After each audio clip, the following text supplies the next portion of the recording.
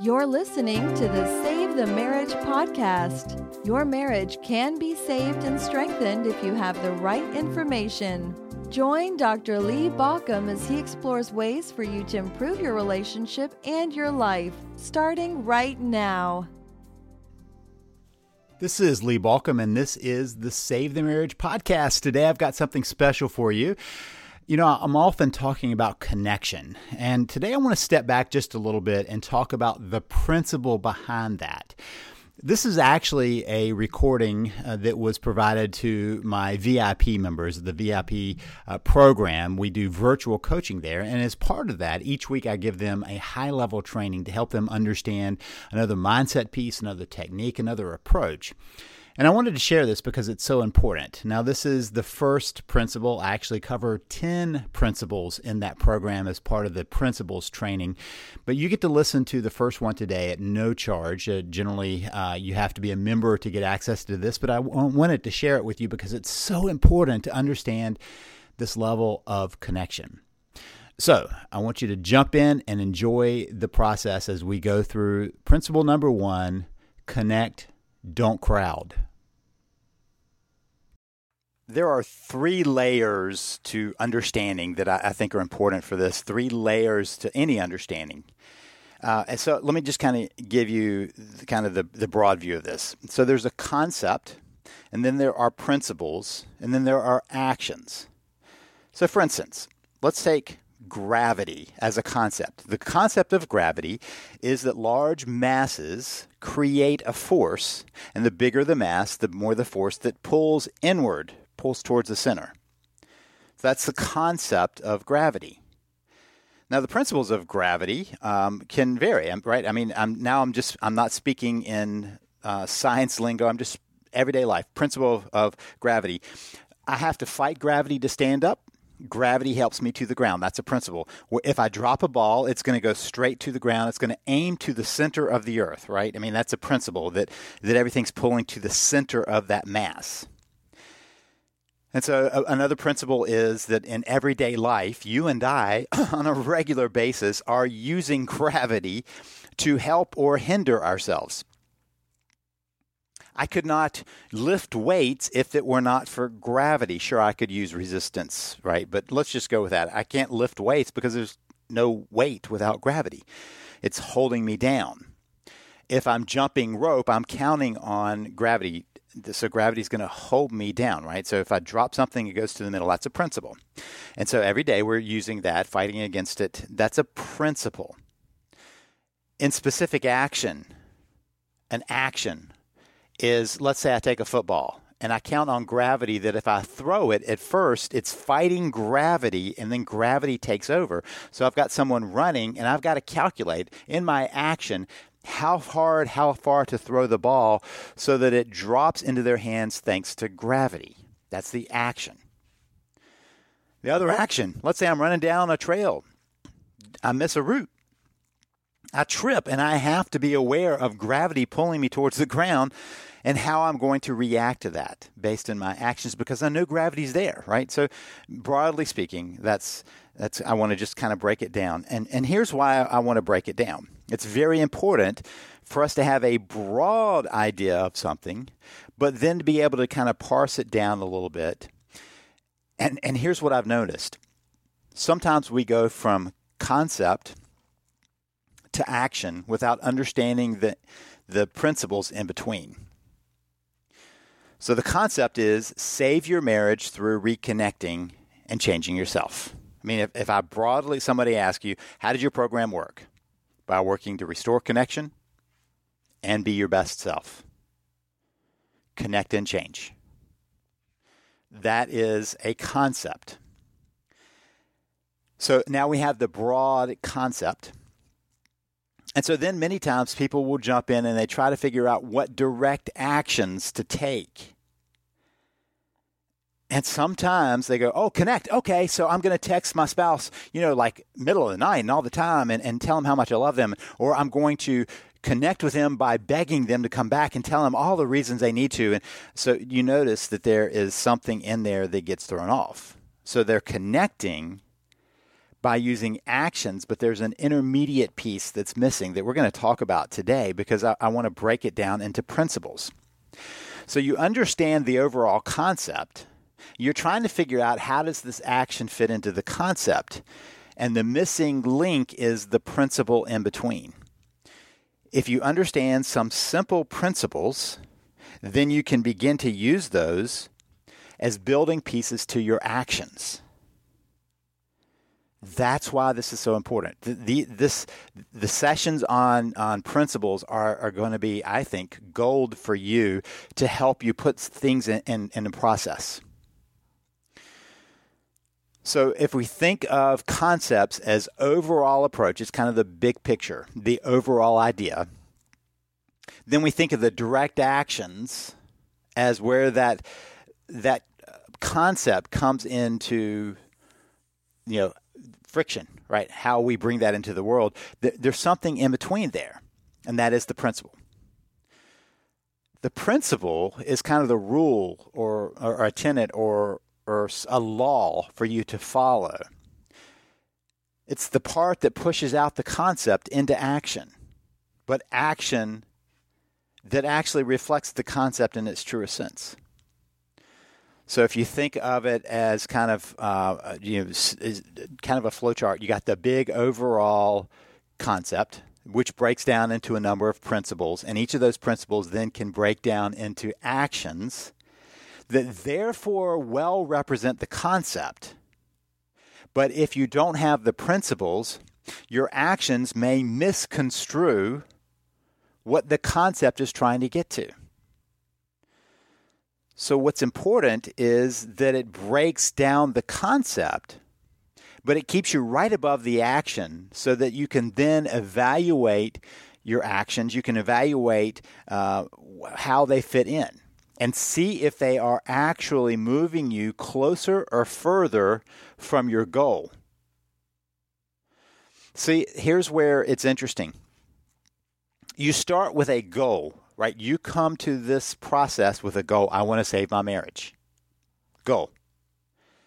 So the concept to do that, you can choose from lots of different concepts. For instance, one concept is then manipulate the heck out of your spouse. That's a concept.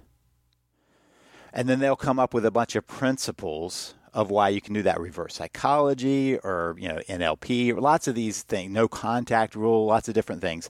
And that then spreads into your actions. Now, this is going to be helpful because it begins to help you think about what you're doing and what you're holding in your mind, what rules and tenets, what laws you have chosen to follow. And you may look at them and go, wow, they're not matching up.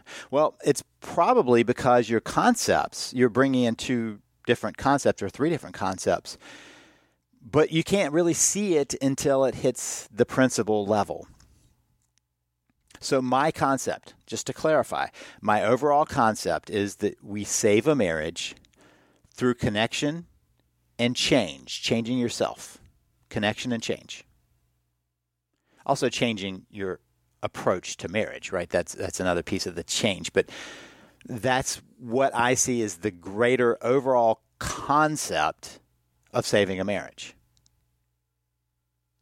Now, the reason I wanted to bring this up is because so many times people say, well, I did this and this, and I'm like, oh my gosh, your actions went counter to the concept, but you didn't see it. You thought your actions were representing the concept. And the intermediate piece you needed was the principles. So over the course of this last week, I've been watching, what are the principles that I keep having to say to people? I have a number of principles, and which ones are the ones that I keep saying? And as I went through, there were a little over a handful, that emerged as the ones that you need almost as like bumper stickers. I mean, if you could, take a pair of glasses and write these on the glasses to look up. I've been doing virtual reality lately, so maybe that's why I'm thinking about it. But if you could see it, this would be augmented reality, right? When you're about to act, you can go, wait, does that fit that principle? When you're about to do something, you go, wait, that violates that principle. It's not going to get me to my goal based on this concept. So let me just say that everything I talk about is going to reflect the fact that I believe that marriages are saved through connection and change. If you don't think that, the principles aren't going to matter. Your actions aren't going to match my principles.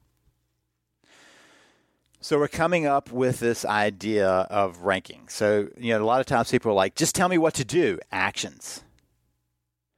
Well, I'm trying to give you the skills to choose your actions that get you to your goal through my concept. And the missing piece is often principles. So what I want you to do is when I give you a principle, I want you to write it down and use this as kind of a reference point.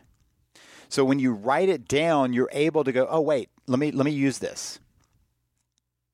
Let me look at this principle and ask the question, am I following it? So I'm going to give you a principle, and then we're going to go into depth some about that to make sure that we're covering any place that you might get stuck in that.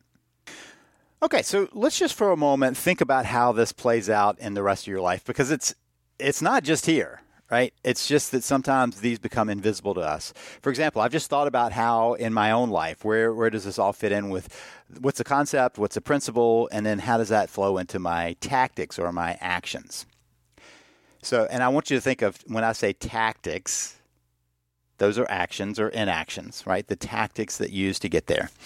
So, for instance, when I decided to change how I eat, I was sitting there going, okay, what makes more sense to me in how to understand food intake?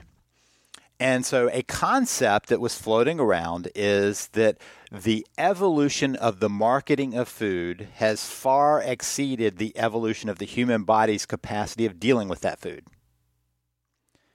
To say that more simply, our bodies haven't evolved to eat the way we feed them. That's why we have problems. So that's the concept. So a principle of that is that we need to feed our bodies foods that our bodies are more equipped to handle in healthy ways. That's a principle. A principle of that would also be our bodies are not built for the sugar intake that we give them these days, which is why we see a lot of the health problems we see. There are lots of other reasons, but that's one of the reasons that we see a lot of the health problems we see. This is scientific, right? I mean, there are scientific studies that show this to be the case, that the increase in a number of what we have considered to be first world issues are due to our diet alone. Diet and lack of exercise are two. And so when I was looking for this, I stumbled on the paleo community. This was years before paleo kind of went into kind of some bizarre areas, but it basically was, can you eat whole foods that our ancestors would have had in their life, and can you move like they would have? That's a principle. Eat like our ancient ancestors did, and move like our ancient ancestors did, more so. Okay, so that is a principle. Now, the action of that, I need to stop eating candy and drinking soft drinks and eating junk food that converts to sugar, and look more towards a healthy whole foods like whole vegetables and even some whole grains and healthy meats and things like that as my diet piece. That's the action that comes out of that. And then one of the things that came out as an action was to understand that our ancestors were not what paleo has called chronic cardios. I did a lot of distance running. I ran a trail marathon and did lots of other stuff. And began to read the studies about what the paleo world called chronic cardio, the primal world particularly called chronic cardio. I'm doing too much that stresses my body in ways that aren't actually making me more fit, but wearing me out with stress. So I changed. Lift heavy things. Move a lot, right? But in gentle ways. And so those are how it changed my actions. So another place that fits in is, say, for exercise, right? So you're exercising and you may go, oh, high-intensity interval training has been shown to be more effective in helping us. High-intensity interval training, HIIT, right? HIIT, HIIT. So that would be the concept, that high-intensity interval training is effective in us building strength and endurance. And then when you get to the principle, it's that it has to be very high intensity for it to qualify. So that's a principle. So then in the action, if I'm going to exercise, I'm going to do sprints several times a week, some kind of sprint, whether it's a rowing sprint or a running sprint or a swimming sprint or whatever it is. If I do that, it's going to help my overall health, right? So there's this concept of how this type of exercise is very effective in helping us get into shape. So one principle of that is it's got to be super intense, but very short range. Some people tell me that they just did an hour-long high-intensity interval training session yesterday, and my response is, then it wasn't high-intensity interval training according to the protocols, the research protocols, not what we have referred to, right? So that'd be that. In my life, also in jiu-jitsu, lots of concepts in jiu-jitsu, but I also wanted some principles. One concept in jiu-jitsu is, that you take the fight to the ground and you have leverage regardless of your size. Okay, that's a concept. So a principle is leverage works best when applied correctly. So the tactic, when I have an arm bar, the further I'm away from that person, the more stretched they are, the more effective it's going to be, right? So it comes down to, there's the big idea, there's the way that we divide that big idea up into some principles that are then following into our actions. All right, so hopefully you understand now what I'm talking about of the difference between a concept, a principle, and a tactic, because now we're going to dive straight into the principle. Let's remember our overall concept that we're working on through all these principles is this. You save a marriage through healing connection and making changes in yourself. Through connection and change. That's the overall. And the reason I want to break this down is because many times I'll say that. I mean, so someone will say, well, how do you save a marriage? Reconnect with your spouse. Heal the connection. Be your best self. Change yourself. And at that point, I could go, mic drop. But that's not a mic drop because they're going, okay, so how do I do that? So, principle. This is principle number 1. And this is the one I want you to write it down. Connect. Don't crowd. Let me say that again. Connect. Don't crowd. All right, so let's break that down because there are 2 parts to it, connection and not crowding, right? So if the concept is connect, or the principle is connect, don't crowd, underneath the concept of connection is what heals. Here's the background. We humans have this very deep need for connection. And the primary place that we get it in our adult life is through a significant relationship. And one of the ways that significant relationship has been over history has been through marriage, through a union of people. It could be just a significant other relationship, but a lifelong or a long-term relationship with another person because you build trust, you build history together, you kind of also build an understanding together. Now, unfortunately, over time, sometimes that understanding that can become boredom, right? We know from studies that couples tend to react to each other in a multitude of situations the exact same way every time, or very few ways over time. And that can become stagnant. How they deal with conflicts, how they deal with sex, how they deal with decision making, all of those can become stagnant. Or they can be routine, meaning you know what to expect.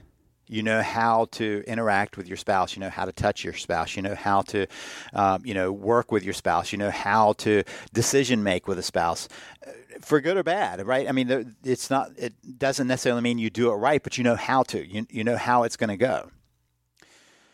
And because of that, you can build kind of this deep well of being on the same team, of operating together. It's kind of like if you're on any kind of an athletic team, the more you play as a team together, the more you understand how each of the other people are going to react to things, what they're going to do, how they're going to respond, where they're going to be on a play, because they're always doing that play the same way, right? And so all of that can build into a rich connection. It can also grow stagnant. And so our need for connection is a central part of human existence that many times we underestimate because nobody tells us this, and we think that love will take us through that.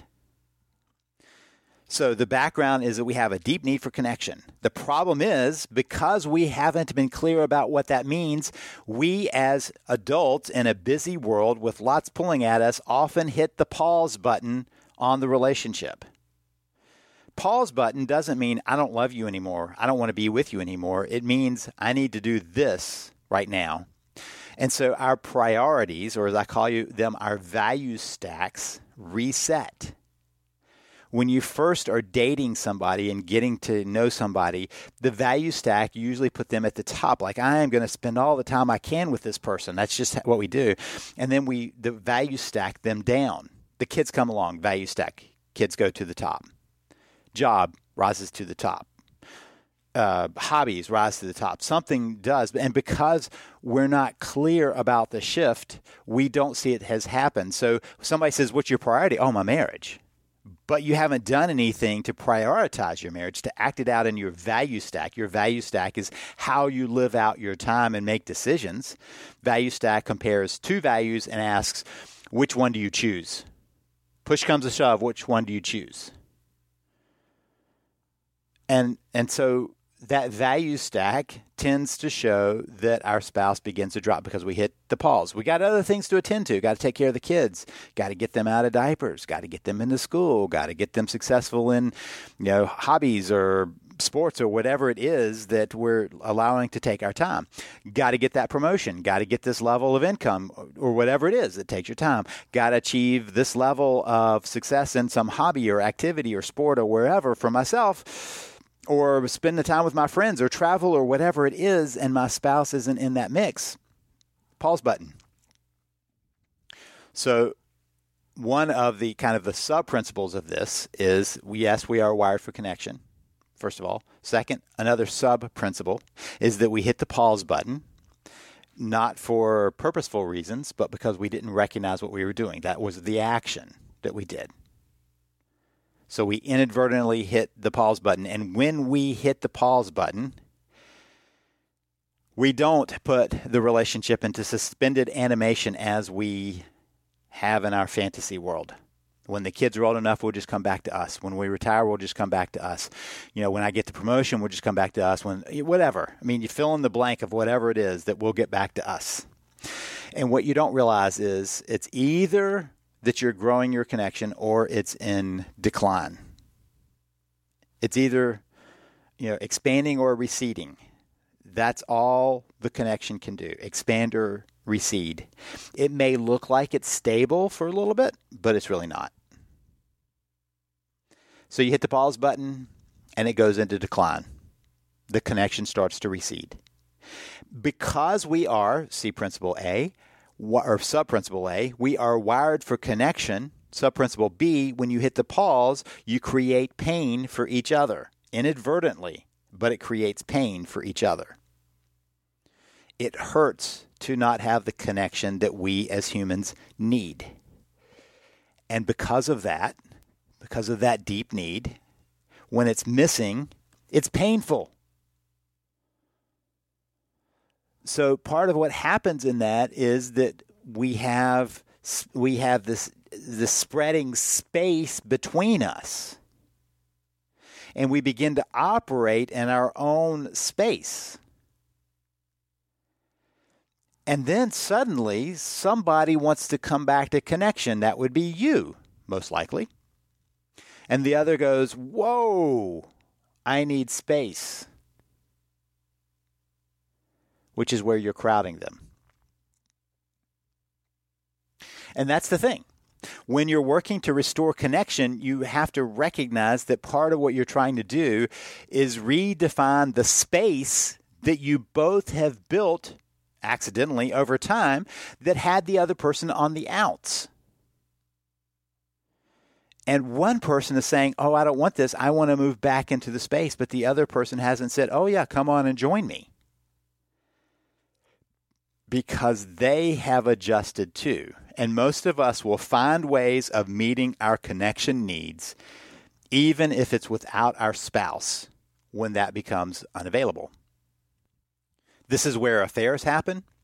This is where we see people overly involved in their kids' lives.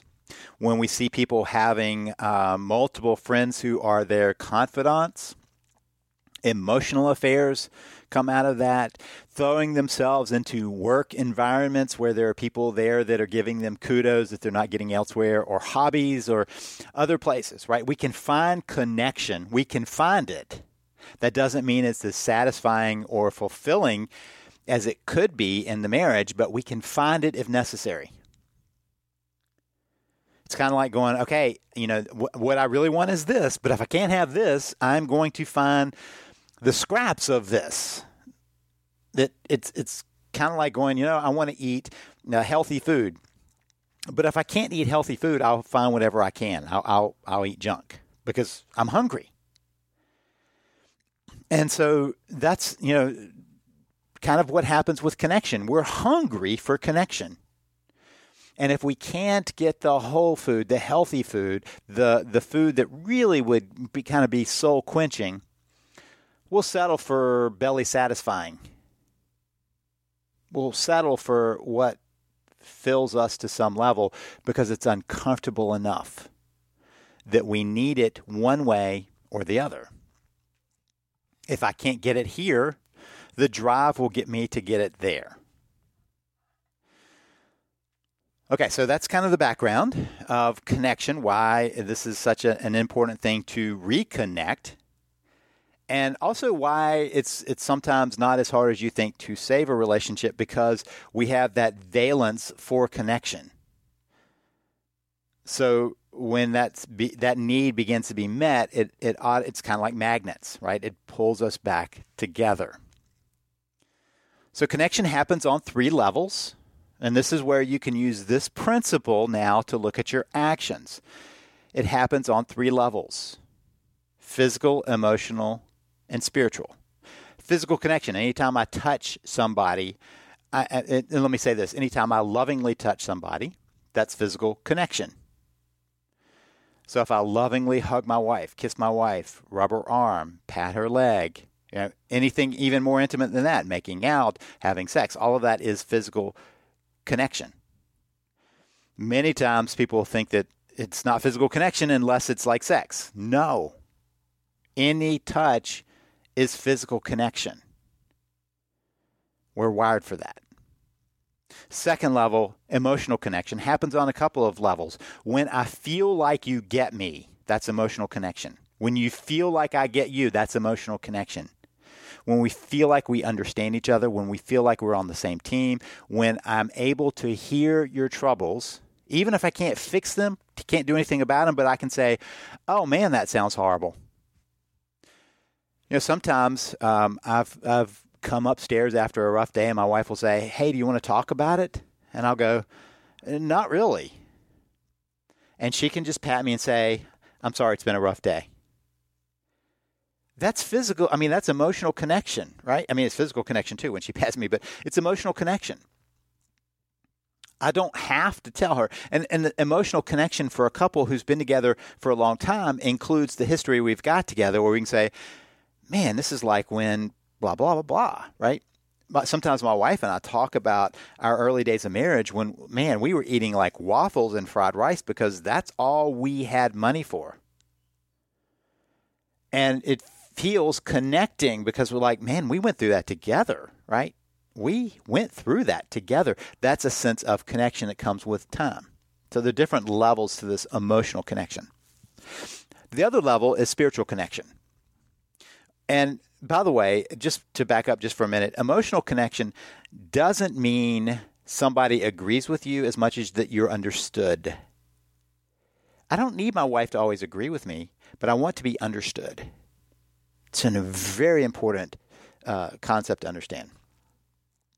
Okay, spiritual connection. Sometimes people think that I'm talking about agreeing on religious stuff. Not really at all. Well, a little bit.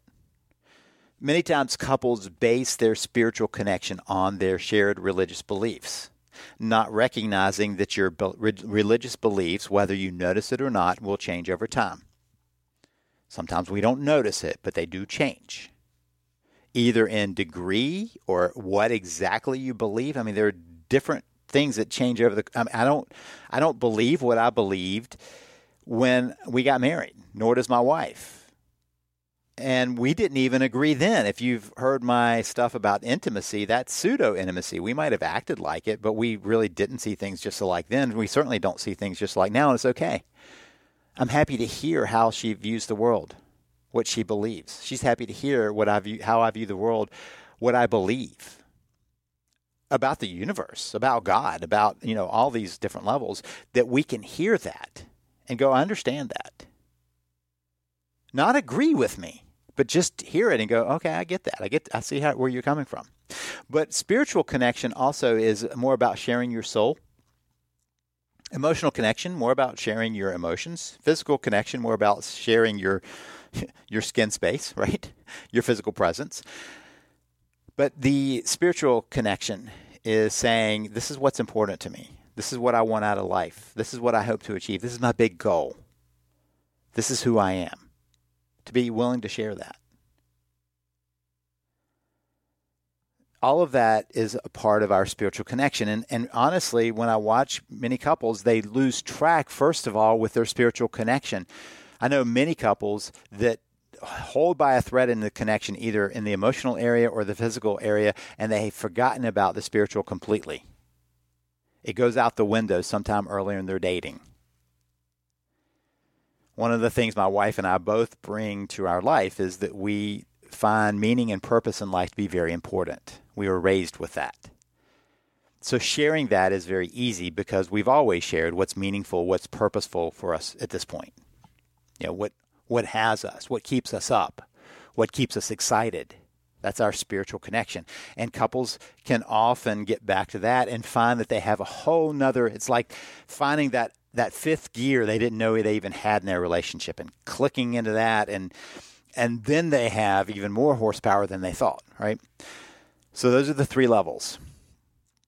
Now, as you step one more piece down into this principle that it's about connecting, not crowding, one of the places you need to understand is that means that it's about giving connection, not trying to get connection. Understand that distinction. When you try to get connection, what you're really trying to do is get reassurance. That you're trying to get somebody to reassure you of their presence. And the problem is they don't want to reassure you, right? And so it feels like pressure to them, and that's where we're going to move. We're beginning to bridge into this whole crowd part. That's the second part. Connect, don't crowd, right? And so in the midst of this, we're trying to give the connection towards a spouse, not try to get the reassurance of their connection to us. And so what we're looking at is how do we grow, repair, or maintain the connection as you go. So whatever actions you take on this principle should be either growing, repairing, or maintaining the connection in your relationship. Which brings us to that feedback loop. Because what happens is people, it's like, if it's not working, let me do more. That's their solution, right? If this isn't working, let me dump more. And so the feedback loop says to us that when you can't add more, if the loop isn't accelerating, right? If you think about something that's, there's a gear over there that's moving, and you grab the belt and you're trying to force the belt around faster, but the gear is strong enough that it's fighting it, you're not going to succeed, right? You're not going to get the flywheel going any faster by pushing it harder. Kind of like in the morning when I'm walking with my dogs, I'm going to walk at my pace. If they pull me, I'm not going any faster, but I'm going to be more irritated with them, right? It's the same thing when your spouse isn't ready to go any faster and you keep pushing for the connection, you're not going to get more connection, you're going to get more irritation. So if it's not accelerating, your tendency is to want to add more, but that's the crowding part. And it causes backup and overwhelm. My son, he's an adult son, lives in another big city, and pandemic has been, he just really isolated. And so one of the things he did to help was to get a fish tank. And so he had this fish tank, and now he hasn't had a fish tank, in a long time. And the last time he had a fish tank, honestly, his dad had the fish tank.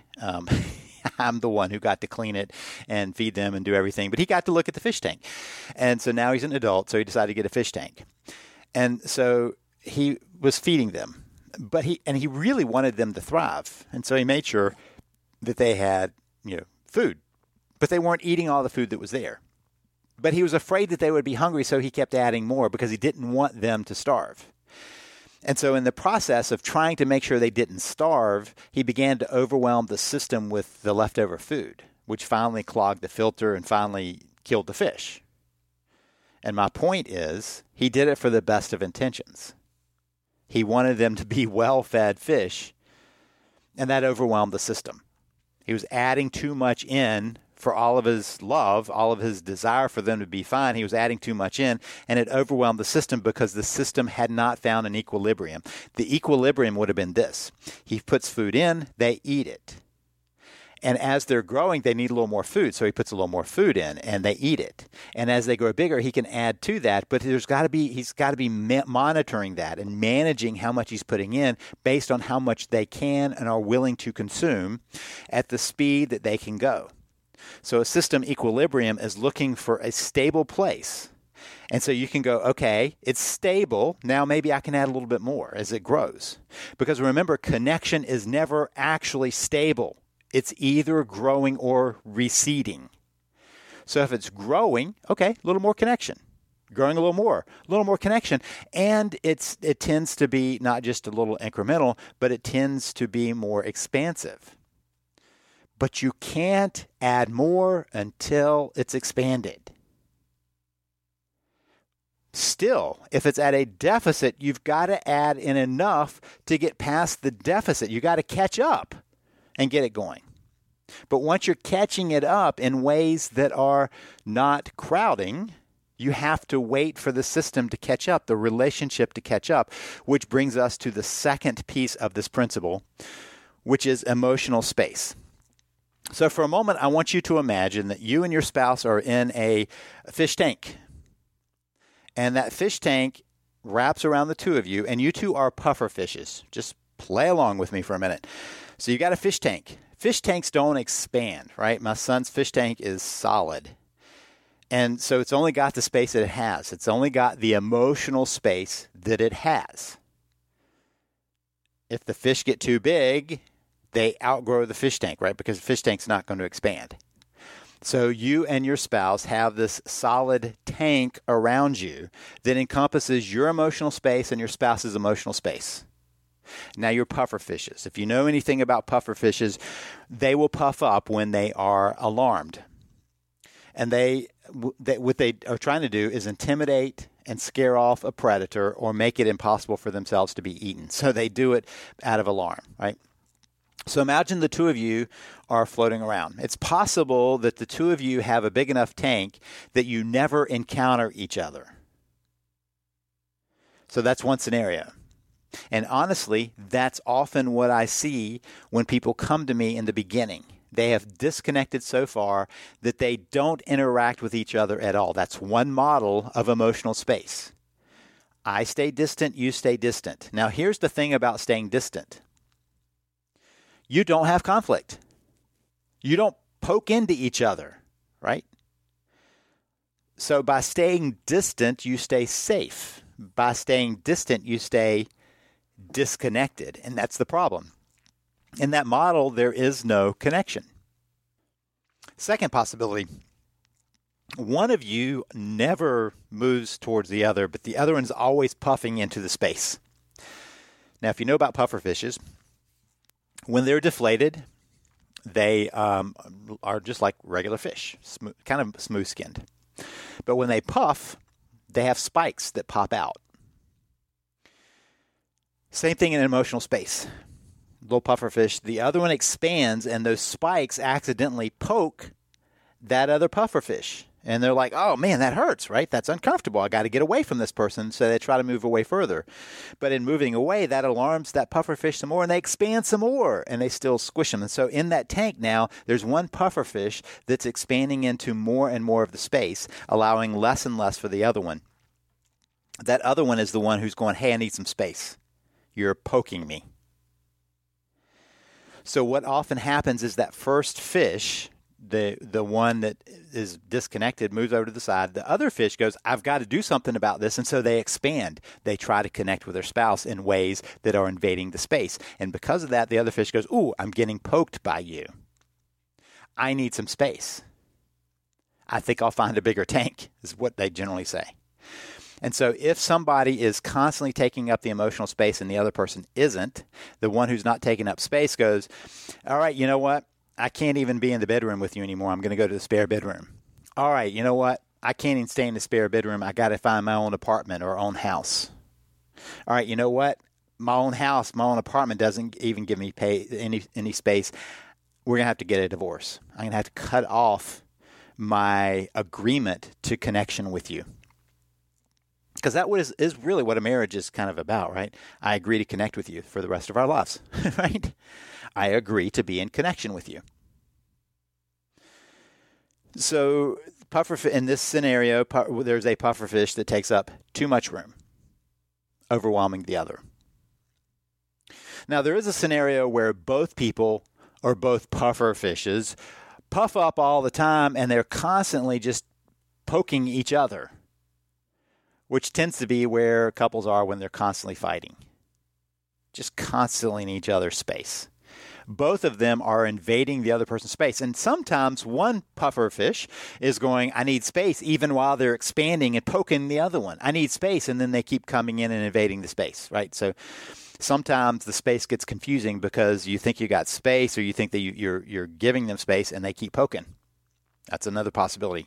The other possibility, which is much more normal interaction, is that both pufferfishes have times when they are under alarm and puff up to some degree.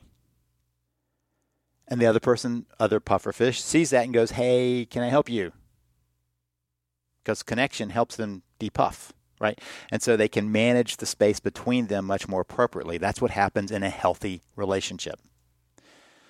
All right, so that's the pufferfish analogy for attachment theory. All right, so let's go a little deeper with this. Part of what you're trying to do when you're not invading the emotional space, when you're allowing the emotional space, is you're trying to invite them, not push and pull.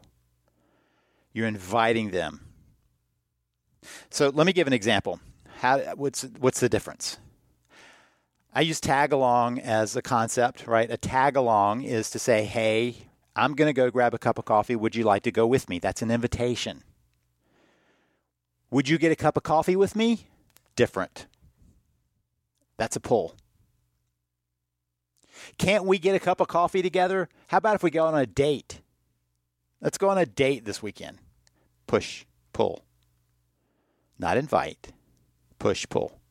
Now, once you're connected, date night's a great thing. You know, a lot of people have said, oh, date night is a way to save a marriage. No, date night is a way to improve a repaired relationship. But generally, when people come to me, their spouse is not wanting to spend time with them. They're not wanting to go on date night. They're wanting to have more distance, not less. It's kind of like if your spouse says, I want a divorce, and you go, oh, here, let me give you this book on how to save your marriage. They're like, that's not what I wanted. I wanted a how do you get divorced book, right? But they're pushing, they're pulling, right, instead of inviting. So let me give it a little further example. I've watched people say, hey, can I have a hug? Because I want a hug, not, would you mind if I hugged you? Can I give you a hug? Do you feel how that feels different? If I come up to you and say, hey, it looks like you've had a hard day. Can I give you a hug? Can I give you a hug? You can say no. Isn't that different in just how it feels internally if I come up to you and go say, hey, I need a hug. Can you give me a hug? I mean, I'm pressuring you to give me something. Or how about this? I could say to my wife, hey, and actually, so she had physical therapy. She's got a shoulder injury. And so I went up before she left and I said, hey, I love you. That's it. I love you. I'll be thinking about you. Love you. It's pandemic days, so I can't go in with her. So that was, I love you. Now, think how different that is if I walked up and I needed some reassurance and I go, hey, love you, right? Love you leaves the space for you to have to respond. I don't have a period. I don't have an ending. I have a question. And I need your answer, so I feel better, instead of putting a final to it. Can you feel the difference in how that feels to the other person? Because that's how it's being experienced. If you're looking for reassurance, you're pulling, you're pushing. If you're not doing that, you're just offering, hey, I love you. A lot of people are like, can I say that I love them still? Yes, but don't say it needily. Don't say it waiting for a response from them. Don't care for it'd be nice if they responded, but don't worry about that response. This is about inviting. Inviting is allowing the space. It's connecting and allowing the space. Think of it as the difference between giving connection and trying to get connection. I love you versus I love you. Can I have a hug versus looks like you might need a hug. Just feel the difference in those pieces. This is about whether you're trying to get reassurance of the connection or working to build the connection. Okay, so those are pieces for you to kind of carry around with you to understand this principle. The principle, again, is connect, don't crowd. Connect, don't crowd. So as you look at your actions, your tactics, ask the question, is this connecting and not crowding? It's got to meet both criterias. Is it connecting and not crowding? And if not, I need to reformulate. Even if it seems like a good idea, but you go, don't think so. I think I might be fooling myself because I'm violating that principle. Don't do it. Step back. Follow the principle, because that will carry out the concept, which is getting you to your goal, and it allows you to understand your tactics one level up. Okay, this is principle 1. We're coming back for future principles and future training, but principle number 1 is connect, don't crowd. All right, I hope that was helpful for you. I hope that gave you some ideas on how you need to approach this whole concept, this principle of connecting with your spouse.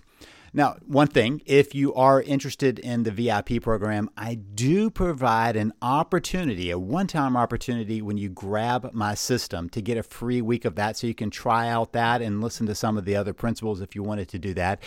You start that by going to savethemarriage.com. That's savethemarriage.com. Now, if you already have the system and you are interested in hearing the rest, you might want to jump into the VIP program. You can do that by dropping me a note at coach@savethemarriage.com. That's coach@savethemarriage.com. And I can direct you on how you can join the VIP program. But I wish you the best of luck as you continue to work to save your marriage. You've been listening to Save the Marriage podcast. For more information and help, please visit us at savethemarriage.com.